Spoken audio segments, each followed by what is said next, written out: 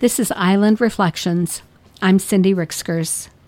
The writing suggestion today is list the ways you can love yourself more.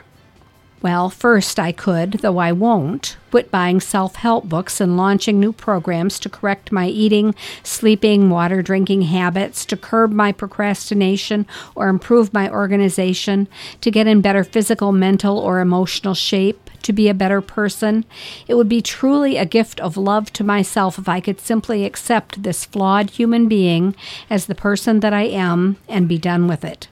At this stage of my life, I am not yet ready to do that, but it's something to work toward.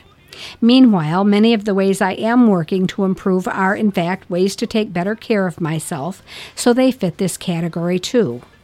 Drink more water.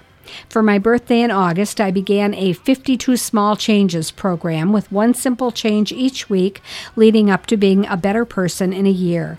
I was going to use it as material to write about one day a week, monitoring my success. I told myself, though, that I would not move on to week 2 until I had succeeded in mastering the habit for week 1. So here I am, almost 2 months in, still trying to drink enough water each day.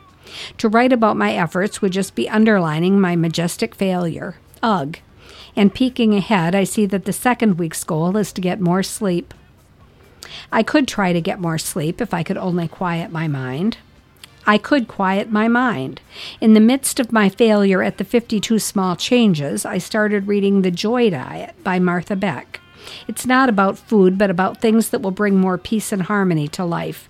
She used my idea about not moving on to the second thing until you have mastered the first.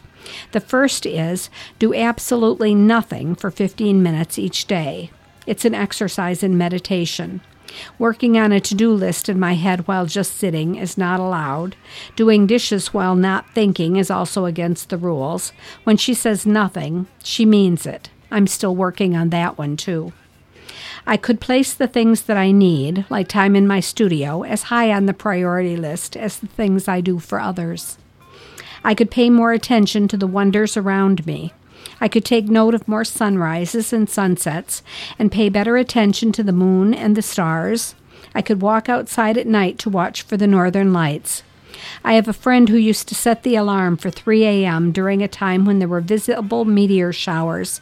She'd grab her blanket and go sit on the beach to watch for falling stars. That, to me, is a truly loving gift to oneself. That's today's Island Reflection. I'm Cindy Rixkers.